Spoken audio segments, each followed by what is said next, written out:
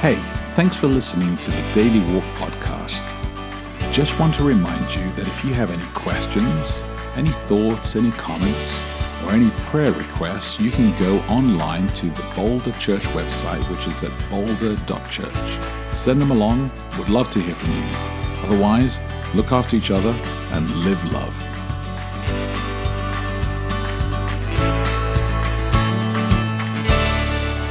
Good morning. It is Sunday, August 11. Welcome to Daily Walk. I'm Becky D'Olivero.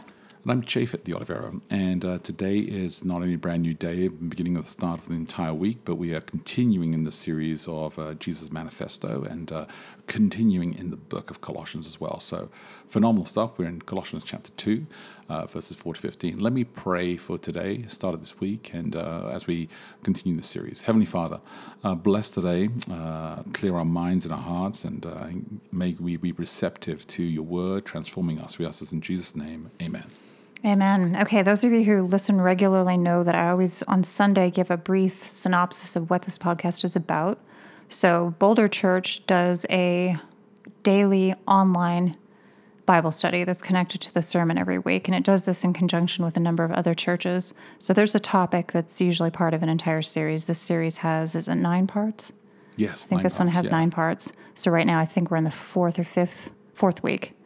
And so every single time we have a written Bible study that you can get by email or online. And we have a writer write about the passage for the week, and then they have a recalibrate question, something that you can discuss in your own head, I guess, or with family members, friends, in a study group, any way that you want. So in this podcast, we read the Bible text aloud in different versions every day, and then we talk about the recalibrate question, just Japheth and I. So today we are reading Colossians 2, 4 through 15 in the English Standard Version, the ESV.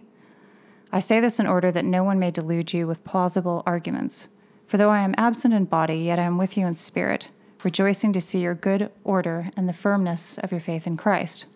Subheading, Alive in Christ. Therefore, as you receive Christ Jesus the Lord, so walk in him, rooted and built up in him, and established in the faith just as you were taught, abounding in thanksgiving.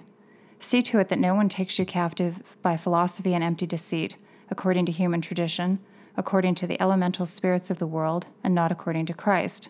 For in him the whole fullness of deity dwells bodily, and you have been filled in him who is the head of all rule and authority. In him also you were circumcised with a circumcision made without hands, by putting off the body of the flesh by the circumcision of Christ, having been buried with him in baptism, in which you were also raised with him through faith in the powerful working of God, who raised him from the dead. And you who were dead in your trespasses and the uncircumcision of your flesh, God made alive together with him, having forgiven us all our trespasses, by canceling the record of debt that stood against us with its legal demands. This he set aside, nailing it to the cross. He disarmed the rulers and authorities and put them to open shame by triumphing over them in him. Great. So let's look at the question then for today. And this is the continue as we are in this passage here. It says this: how do you avoid the problem of out of sight, out of mind? How do you stay engaged with those you know and love around the planet? And can you use the same strategies to stay connected with Jesus? Okay, you wrote this, so explain to me what you were like. What's your reflection about that ties into the question? Well, I think that it starts in the beginning here, the very first sentence here in chapter 2. Man, I'm tongue-tied. Let me start again. It starts right at the very beginning in chapter 2, verse 4. There you go. I said it, that whole sentence. Well done. And it says that I say this in order that no one may delude you with the plausible arguments. And I think that what he's starting here is that he's worried that they're not hearing, that they could be deceived, that they could be tricked. And so he's begging to say, I want to get involved in your life, and I think that it's easy for you just to kind of wander off sometimes. So it's a reminder. And then he says, even though he's absent in body, yet he's with them. He's kind of saying, I'm with you. I haven't forgotten about you. Okay, I see what you're saying. Because on the one hand, I look at this and think, I usually like plausible arguments, but I guess what he's saying is that they would be things that sound plausible, but that are not true. Yes, I don't think he'd be saying that they're plausible and they're actually worth considering. Yeah. Right. Yeah, I think absolutely, because he's actually countering, which is the birth of a whole idea that's actually going to explode in about 40 years from that point. Okay. But yeah. Okay, so then how do you avoid the problem of being out of sight, out of mind? I think that happens a lot. It happens really easy with all sorts of things that we have, with relationships that we have, and that's what I talk a little bit about in Daily Walk. And it's really easy just to get distracted. Yeah, I mean, in a way, I don't know that you can avoid that because I think, the day-to-day things that you're engaged in are the things that have to take the most of your attention, probably. They do. But at the same time, though, we have to invest in friendships and community, and I wonder about that. For those of us, for you who have like friendships and community all over the globe, how do you stay connected? It's I easy. kind of don't. My thing, what I value in friends is people that I can pick up with at any point, and we kind of pick up wherever we left off. But I'm not very good at keeping in touch with people in between those times because I have too many other things going on, and so do they.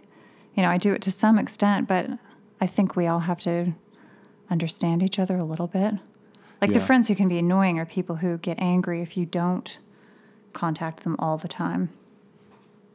Yeah, well, true that those can be, but then there are those who are just very, very patient when we don't reach out and we don't stay connected, and they do pick up as well, which is fantastic as well. And I wonder whether, and the second part of this question is like, how do we stay engaged and know with Jesus as well? Can we use this same strategy? So the methods that I use to try and remind myself is that I don't remove things from my to-do list, or I don't remove things from my inbox, or I just kind of leave it there until I'm like, I need to address this. Or I will write a note and say to myself, hey, here's one person or 10 people that I need to reach out to at some point, and then it just lingers there and it stays there Until all the you time do it. until I do it. And that's difficult. Then how do you use the same strategy with Jesus, who is by definition always out of sight?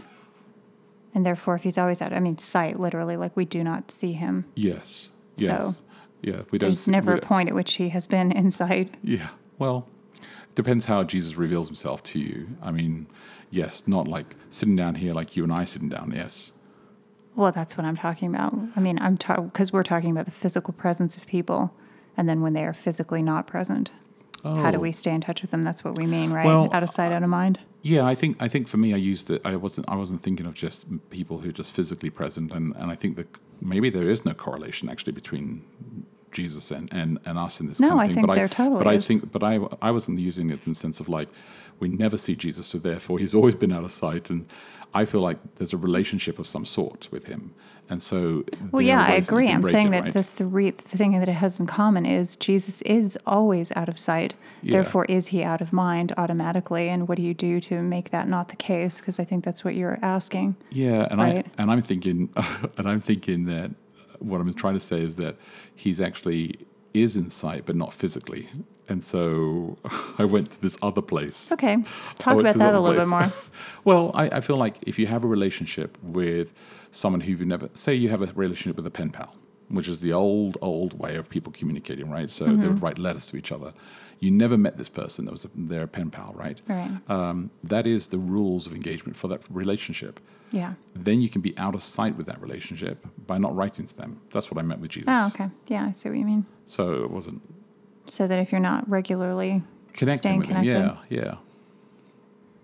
Okay, so what do you do about it? Well, that's what I'm saying, is that I think that maybe the things that we do to reconnect with people that we have relationships with is that we actually invest time by speaking to them, talking to them. Yeah.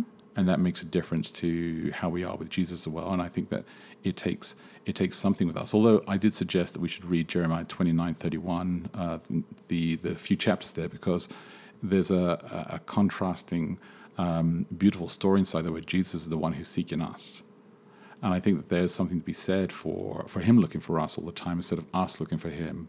Like he's the initiator of trying to maintain this relationship, which is nice, and maybe we could do it with our friends. But then we would have to somehow be aware of that in order for it to have any bearing for us, right? And I think that's what he's really good at. He's always making us aware of it as well, and we get to choose. Well, then in that sense, we wouldn't even need a strategy because it would just be true. It would happen. Yeah, it would be. Although, I think what you're saying is just you need to be intentional about it. You need to make it as important as anything else that you do in your day, like exercise or work or whatever else you put on your to-do list if you're the kind of person who makes a list, which you may not be. Yeah. I can't envision how anybody gets anything done otherwise, though. No. Honestly, but Fair enough. All right, then. Well, then let's wrap it up, and I'll repeat the question one more time, and people can think about it. How do you avoid the problem of out of sight, out of mind? How do you stay engaged with those you know and love around the planet? And can you use the same strategies to stay connected with Jesus? Think about that. Look after each other. Live love, and we'll connect tomorrow.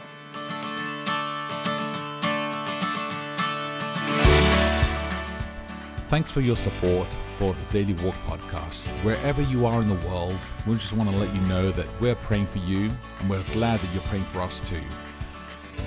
If you can help us out by giving online, then please go to boulder.church/give and help this ministry actually make an effect on others as well.